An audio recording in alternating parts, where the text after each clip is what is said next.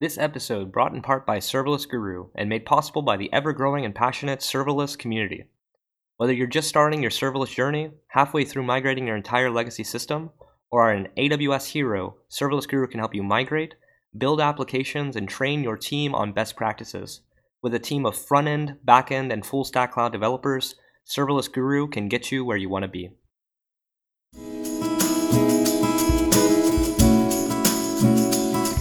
Hello, and welcome back to Talking Serverless. I'm your co-host, Josh Proto, and I am joined today with Darius, who is one of my favorite serverless enthusiasts across the globe. They're author of Serverless Using Azure and organizer of the Serverless Work Club Meetup. Darius, thank you so much for joining us today. Hi, Josh. Thank you for having me here and for that brilliant introduction. I think that nobody says that brilliant word about me ever before. So, well, they certainly should, because there isn't that many guests that I've got to interview that, I've sort of known tangentially and had interactions with sort of like more than for over a year. And you're one of those. So it's really great to get to have you on the show and just hear a little bit about you. A lot of people on Talking Serverless and Serverless Guru, our main sponsor, and who I work for, we live in a very much an AWS bubble, I'd say. So I love getting to hear just, what are these other providers like and people who are in it day in and day out and to get their perspective. So thank you so much again for joining on and letting us hear about you and hear about your story. The first thing I'd like to ask is a little bit about yourself. How did you get interested into serverless? How did you get interested in Azure and sort of end up where you are right now? Okay, so we have to go back to my primary school. So back then, I had a brilliant idea with my friend. It was the time where the MySpace were really popular. And we tried to set up, it was like a website with kind of music stuff or something. I don't remember exactly. But what I remember is that it was really brilliant. And we ended up like spending 4 or 5 weekends trying to set up a server. And as you can imagine, we failed during that time. And I promised my bro that I'm gonna study computer science and that I would provide that solution to the market. Of course, it never happened because, to be honest, I forgot many assumptions that we have back then because it was a few years ago. And like a few years ago, because we have brilliant Azure community here in Poland, I went to meetup in Warsaw, organized by Azure Group. And I first time saw the functions, so Azure Functions, Flux. And it sounds like the best solution for my childish problem. That was really cool because first time I see that I don't have to fight with the servers and I can just deploy an app and have my app without thinking about all this setup that I was struggling a few years ago. Oh, wow. I find that a very inspiring story and really great continuity of being able to, sort of have a problem when you're younger and then eventually finding yourself a solution and finding a solution in order to solve it. So I bet it felt really good to finally have a solution to your server problems, even though it took a while.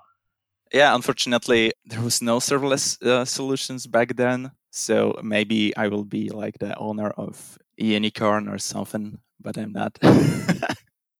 No, definitely. So I'd love to hear a little bit more about your perspective on Azure. I know a lot of people who listen to this podcast are mostly living in an AWS world. And, I think a good place to start is, in what ways does Azure really shine compared to AWS, or what are some specific things about Azure you find really compelling and very powerful? I would like to start with the thing that you mentioned that many folks just are more related with the AWS. To be honest, like a year ago, I went for a serverless conf to New York, and I saw many charts before the event that AWS is much bigger in consumption than Azure and Google Cloud, for example. But I didn't see that, at least in Poland and in Europe. It was like more like 50-50. And I was shocked when I joined the the event because it was like 95% of talks and things were completely related to AWS. So, for example, I asked about a product. It was like monitoring stuff, and asked about, do you have the option for Azure? And they told me, nope, we don't want to provide that, at least at the beginning. And that was shocking, to be honest. And I understood that really it's huge difference in US market compared to Europe, for example. And back to your question about the difference. So, I think that Azure does everything what they can to just get rid of that gap and to make that game level playing field. So they have a lot of interesting stuff. First of all, I would say that what I like the most is like application insight. So is the service to monitoring things. It's brilliant. I was surprised first time that many companies just work on own monitoring stuff like Tundra, Espagon. They are working for the AWS solutions. And it was surprising because I thought that AWS has a similar service like App Insight. And the second thing I would say that durable functions is what I like the most in Azure from the perspective of dev. So what is durable functions? It's like you have the step function in AWS, as I remember. And the similar solution on Azure is logic apps. So you can describe the whole process using the JSON file and describe the logic. But at the same time, on Azure, you have something called durable functions. So you can describe the whole like logic workflow using code. So it's cool stuff, especially for developers, because you don't need to like leave the place that you like. No, definitely, and I know you've written some good pieces on durable functions before, and I definitely highly recommend anyone who is like interested in checking out Azure or thinking about it to definitely look into these sort of these features that Darius is bringing up, because I think it's good to know what else is out there in the marketplace and to understand that you sort of have options. In the US, I think sometimes it can feel like you're always forced to sort of use AWS, or Amazon sort of has this large presence in the US, so it can be hard to figure out that we do have options, that there's other things to do besides whatever is just right there in front of you. Okay, and do you think that, for example, JEDI deal will make a difference? That for government, I would like to ask you do you think that JEDI deal, so it was like 10 billion deal where government choose the Azure over AWS, can make a difference for US? Like, oh, absolutely, I think so. I think we've been at Serverless Guru have run up against some interesting conversations with the sort of government agencies as far as government serverless adoption. Yep. And my inclination is that they would it would still be sort of siloed off, where I think like the government sphere is so far behind everything else. Even if, let's say the government decides to, do a large amount of adoption using Azure, which they are planning on to do. I don't know how quickly that would bleed into sort of the private sector, though. I think it would be inevitable, because I think the US has a large track record of technologies being utilized and sort of refined in the government space, whether it be for like space technologies or like DARPA tech, and then that trickling down into the private sector and then the consumer sector. So I think that's a really, that's really good news for Azure, and really good news for like diversification in the marketplace. Maybe not the best news for Amazon, but I think Amazon, from what I've seen, it seems to be easier to work with in a private space. I haven't used their GovCloud, but I think, I've talked to some people who have. Okay, sounds good. Yeah, I think that definitely the deal will make a difference for at least, as I mentioned, the US market, and hopefully it will like allows Azure shine. So another thing I want to ask you about, because you're saying a bit about how in Europe it seems to be that like the maybe the adoption is around more like 50-50, while when you came to the United States, it seems like it was like 90 or 99% Amazon and sort of 1% everything else. Is that a trend you think is going to stay the same in Europe? Do you think Amazon is going to continue to lose market share?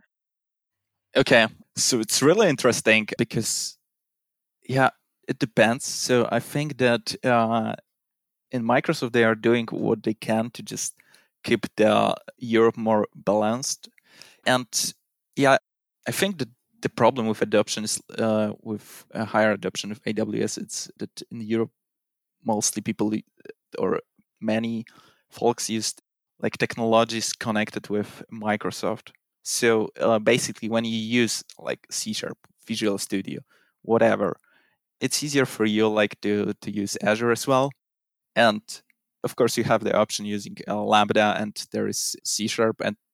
But I think that for many companies in Europe, when you buy the whole stack from Microsoft, it's easier to get the discounts for cloud. So I will bet that it stays like it is. That's definitely very interesting. Just always good to get the pulse on different countries, different sectors, and see what's going on.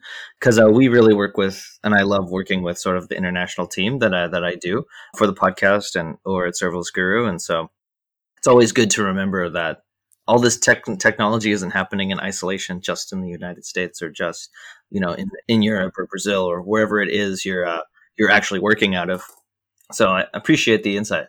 And when you're the dev working on Azure stuff and you're isolated in your environment, then it's like the hope that you can find your place somewhere. Absolutely, it definitely seems like when you're isolated doing everything, it definitely seems like that's all there is in that way.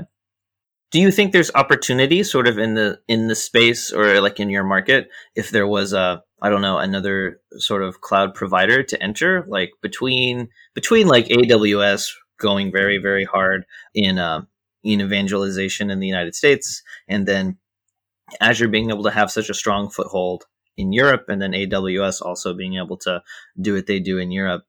I'm also aware and have done some work with like Tencent Cloud and Alibaba Cloud. GCP also is a pretty powerful force. Do you think that there is potentially room for extra providers to join the space, or what would they sort of need in order to jump in, do you think? So I think that there is definitely room, but it depends. So from my perspective, for example, GCP made a deal with the Polish government to create a region right here, and after that, the same did Microsoft.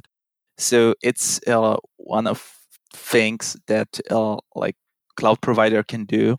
Then it's guessing it's easier to have like the government staff there, or it's easier for companies to trust if you have like region in your own country. So that can make a difference for users and for companies.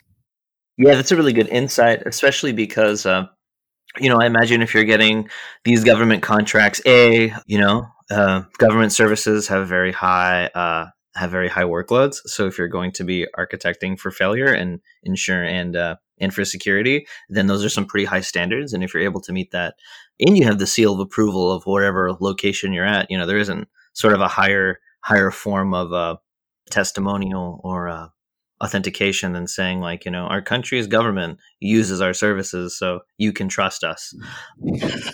Yeah. At least one would hope, not every government and country, I suppose, is like that. Maybe one day everyone will start to worry if, U.S. government uses this, so we got to use the different one. Got to use complete opposite. But, I'm betting that in like the Iran, the Alibaba is the only choice. Oh wow, that's very interesting. That's good to know. I've done only some work with Alibaba Cloud and Tencent Cloud, and it was quite a pain in order to get my account set up, because you have to send them pictures of like your ID and get it like verified, just in order to sort of like play in their sandbox and actually start launching functions and stuff. So hopefully they were not surprised by you using the Alibaba from US. I think they definitely put you in a different bucket if you tell them that you're from like the US and they're or not from the location and they're like, "Oh, wow, okay." But they do support it, and I think that from what I've heard, those providers are connected with different framework providers like a serverless framework, and they're like the people in those companies have people that talk to them and are working with them to make their technologies aligned and that sort of thing. So well, at least one would imagine that everyone is sort of doing that. If you want, technology is global, so why would you not want everyone to be able to use your solution in that sort of way? Now, I'm gonna circle around for a second, and I wanted to ask, for the people that you're working with and talking to, the companies that are coming to you or asking you questions about their own Azure adoption, where are they sort of at? Are they, completely legacy systems, and then they're saying we want to sort of lift everything and move it over to Azure? Is someone usually like tinkering around with a POC? Then they're like, let's sort of roll this out, and we need help with that. Are there sort of like hybrid systems of either using certain providers or a mix of containers and serverless, or how does that really go? What are you seeing right now? Yeah, so it depends. Let's say we are not talking about the startups because being a startup, it's I think easy to start with cloud and go that way. But when you're a mature company, then you can basically start with, and you can do this with lift and shift. But to be honest, it's not the best strategy. I think that many major companies just try to move like the starting from the apps that are not so important and move them to the cloud, or use, for example, as I mentioned, monitoring in the cloud or like testing environments, and that is the good approach. And then you move all the stuff that you have, because like going the way or all or nothing, it's hard to encourage people to do that way, and I don't think it's a good idea. Yeah, but for me, that way that you move the service by service and try to teach your people how to use the cloud, because if it's an old product, they may be not familiar with that kind of services. But then I think you need to use the proper technology to the problems that you have. So it's not like when I'm going to the company and they have a problem, I'm not like the guy that will show the serverless it's the best idea for everything. Yeah, it's definitely not. I can definitely relate. I think, a guiding principle I always have is, I'm always trying to do what's best for the customer. I don't exist just to, force serverless down people's throats, regardless of what they know and regardless of what their needs are and that sort of thing. So, if you come into a room of a mature company who has been, they know their business the best, they know the problems the best, then, I can never know because they're living in it every single day. And then to be able to assume that this one technology is going to be the solution, when, at the end of the goal, I think, technology is always serving a purpose. It's serving some end goal for them internally or for their customer. And that's sort of the ultimate, form of satisfaction. And I'd also loop in sort of developer experience as well, and sort of the end user customer of doing the job itself. So whatever solution is like hitting those three things is generally, I'd say it generally makes for an easier engagement, or an easier you have an easier time at convincing a team to go forward with those solutions. Yeah. I think that the worst scenario is when you have the high level manager that's completely like not connected with the team, and somehow they have an idea to go to cloud completely, or to use containers or something. And I think it's the worst scenario, because you can like make your people hate cloud or new technology. Better to like show them small parts and encourage them to like jump in. And yeah, I'm really happy you brought that up, because I think it really hits on something for me. I'm interested in hearing more people's perspective on, especially those who are working with clients and building out these solutions and talking to teams. How often do you see like major problems with maybe like serverless adoption stem from more of the people rather than the technology themselves? Because I can imagine there's situations where if everyone isn't on board, or if you have a higher level manager that's really against maybe the certain tools that you're using or the implementation strategies that, as the serverless experts, we're sort of we've done before and see this is a way for you to get to your end goal. Is it usually that people are stopping the optimization of the serverless endeavors, best practices, or is it really the technology? So I would say many things, starting with the like government rules and that kind of stuff. But back to the, I think that people can stop you, because we have many folks that just want to like stay in their comfort zones, and they work 9 to 5, and it's fine because we don't need like only naturals. But yeah, we have to like encourage them somehow that it's good to start with new things, but it's like continuous process, I would say. Yeah, because I see many folks joining the meetup that are crazy about the serverless technology, and having all of them in one team, it's like the perfect solution for the company that want to go serverless way. But at the same time, you have to encourage them, like share their knowledge, then like push another devs to the new things that they don't like to do. Absolutely. I think that's always very difficult, regardless of the team or the level of experience. Sometimes it can be really difficult to, I think, have the habits for like continual learning or continual improvement. I'm definitely a fan of, there's like a business philosophy called Kaizen. It's like a Japanese business philosophy of like continuous improvement. And, I think many of us are probably familiar with that. At least the idea of like, always trying to find like small opportunities to optimize your process and try new things and test it out and see how it works. I think software developers and engineers are, keen on like an iterative like POC process for getting work done, which I really enjoy participating in.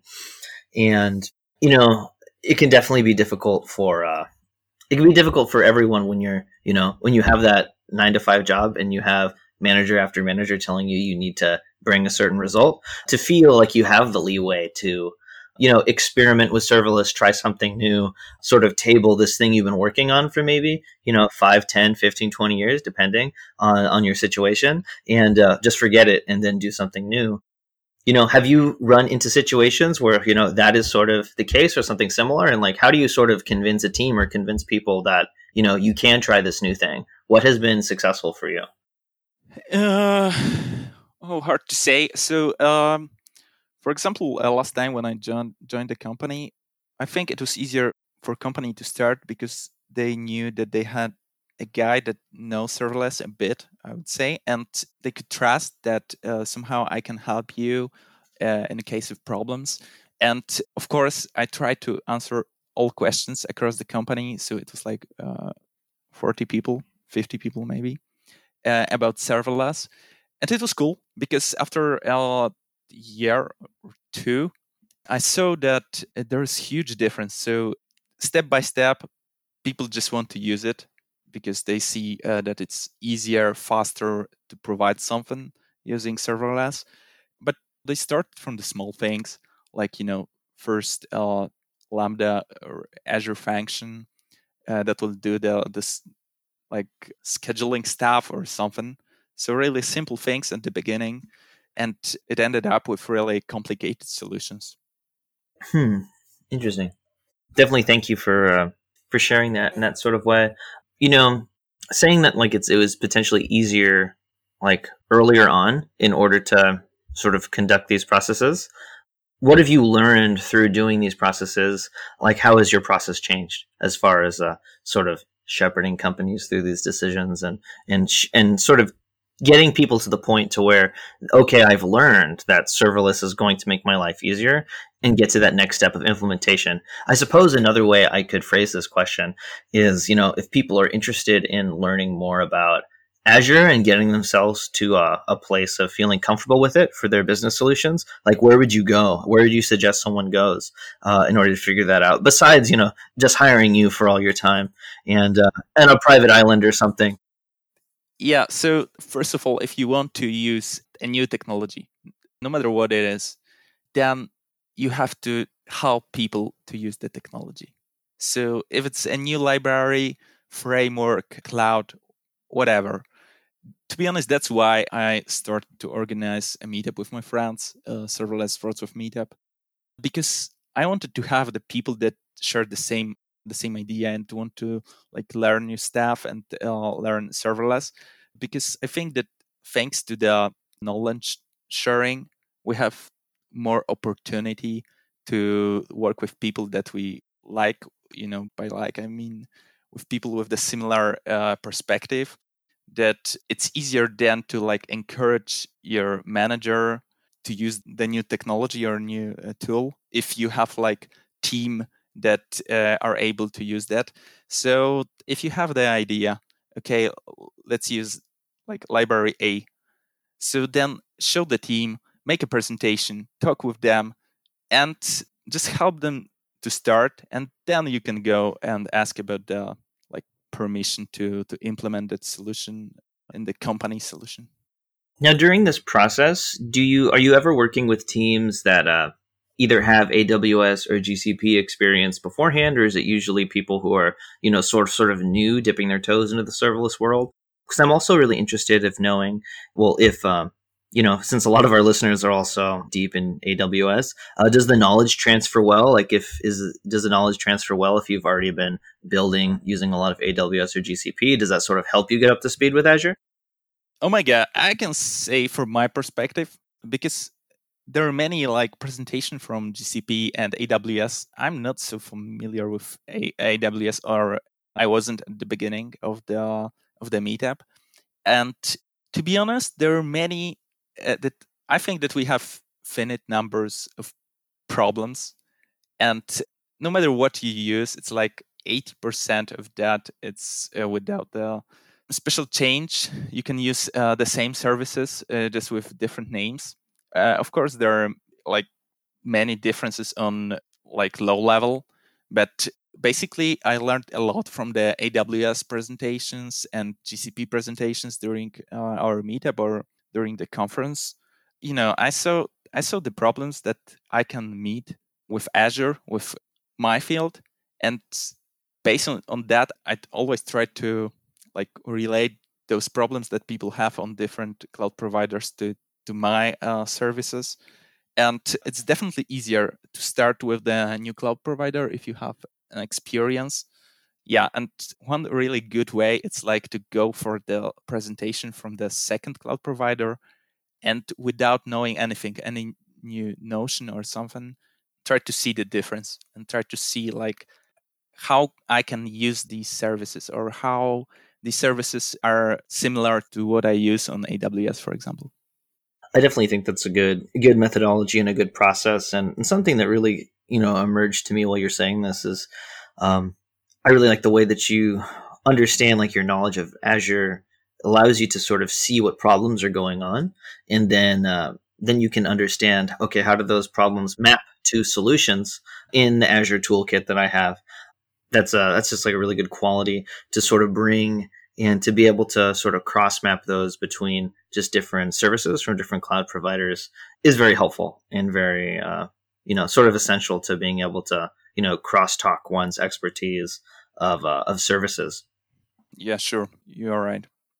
Completely. And then another thing I wanted to talk to you about a little bit, or ask you, I know from what we have talked before, I know you're currently not doing a lot of events or many events for the Serverless Warcloud meetup right now, just because the pandemic has been sort of really thrown things out of whack for many people. I know for us, our Serverless Portland meetup, we've sort of done a stop to online events just because there's a lot, and you're sort of competing against everyone else's serverless event in the world, but thankfully have been able to present at a couple, which has been really rewarding.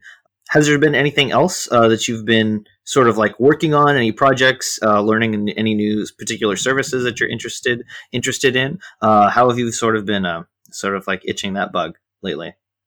To be honest, currently, because many initiatives that we had in mind were stopped because of the current situation.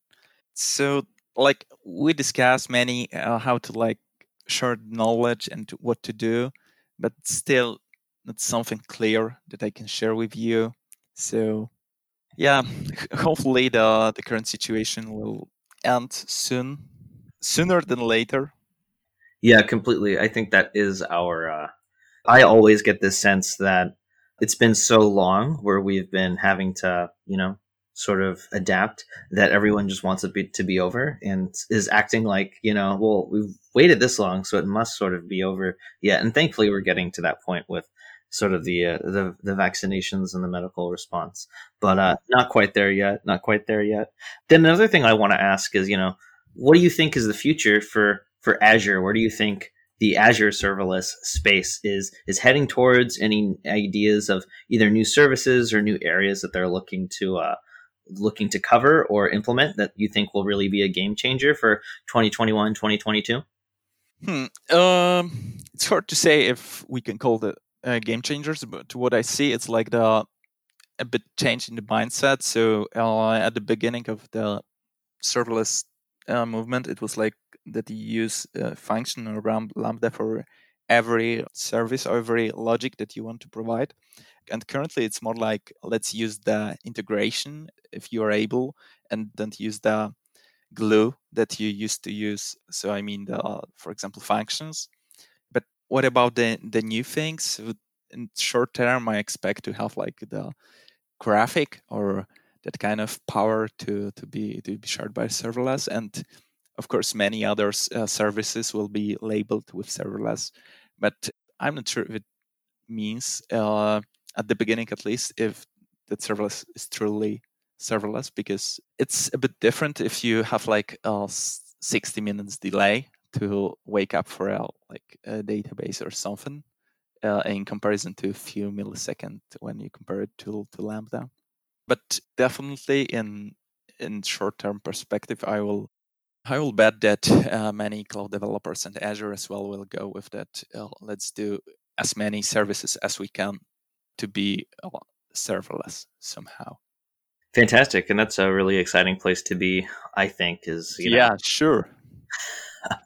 Just to get to be at the front of helping people figure out, how do I make all these services talk to each other efficiently, and that I'm, not running into problems with cold starts or paying too much than I actually need to pay for. Those are always really fun wins. And then setting up like the monitoring needed in order to make sure that things are running smoothly and that no one has to carry the pager over the weekend to get the bad news at 4 a.m.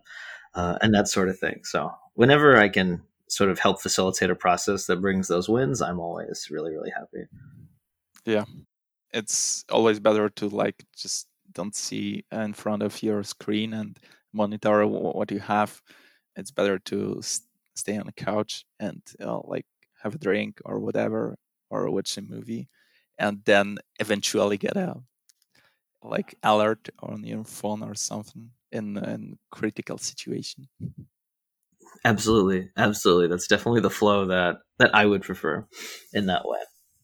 Now, another thing I want to ask is, I think maybe we touched on this a little bit before, but in this world where I'm reading more and more about, certain ways or let me say that a few months ago I was, since combing through my Twitter, and I was just seeing so many articles about how serverless is missing the mark and how serverless really is disappointing, and serverless, like who in their right mind would ever choose to use serverless for their enterprise production workload?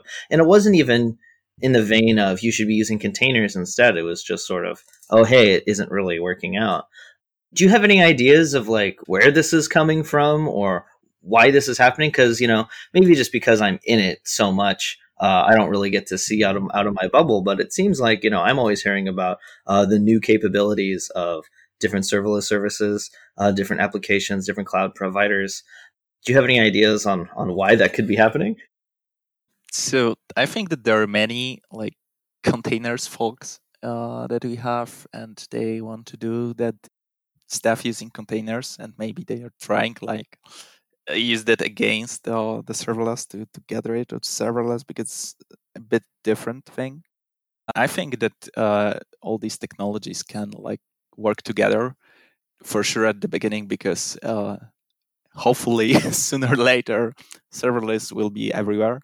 Yeah, but to be honest, with that container stuff, for example, and all these rumors that you said, I don't see the cure for my childish problems in containers because there's still a lot of setup and a lot of things that you have to have in mind. So yeah, so I'm a bit surprised, but I think that it will take a few years more to for many services to be more mature.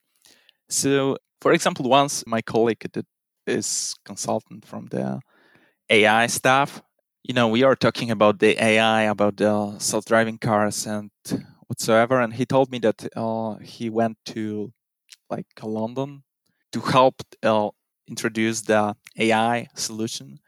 And the problem was that in the company where the solution should be introduced, many people just use paper to write like notes or something. I think it's the same. So if we have like many old but working solutions, it's hard to say about the let's do serverless with them. We should focus at the beginning on like move them to cloud or like try to rewrite them, try to use new functionalities from the cloud providers or from that perspective, containers are cool, but it's still a long way, I think, for let's say the old mainframe bank application to be serverless ready. No, I fully agree, and I've heard a lot of talk by I'd say some of the experts in the community of there's sort of like there's a spectrum of like cloud usage that makes sense for your organization, for your company, and on the far end, I'm pretty sure I think it's like just like your legacy on-prem solution, and then on the far end, it's like the highest level of serverless implementation, and then you can sort of like chop it up and pick pieces of like oh, maybe we're using containers or maybe we're using some microservices and not just running everything utilizing Lambda and AWS services or that sort of thing. So do you think that approach is potentially useful as sort of a framework? For me, I think it can be helpful, especially if it can help organizations like start that process of sort of evaluating their current situations and their current systems, so they can think, is there a better solution? And sort of in that spirit of Kaizen. But I'm interested in your opinions. Yeah, sure. That Kaizen thing sounds really good from in that situation. So let's do like small thing at the beginning. It's almost impossible to have like the let's imagine the guy that will come to your house and will tell you, sorry, but you have to get rid of that house and start from the beginning. So I'm betting that nobody will decide to start from the beginning. Yeah, we have to start from the like, let's do something with the window or that kind of stuff or painting, whatever. And it's continuous improvement is the best solution.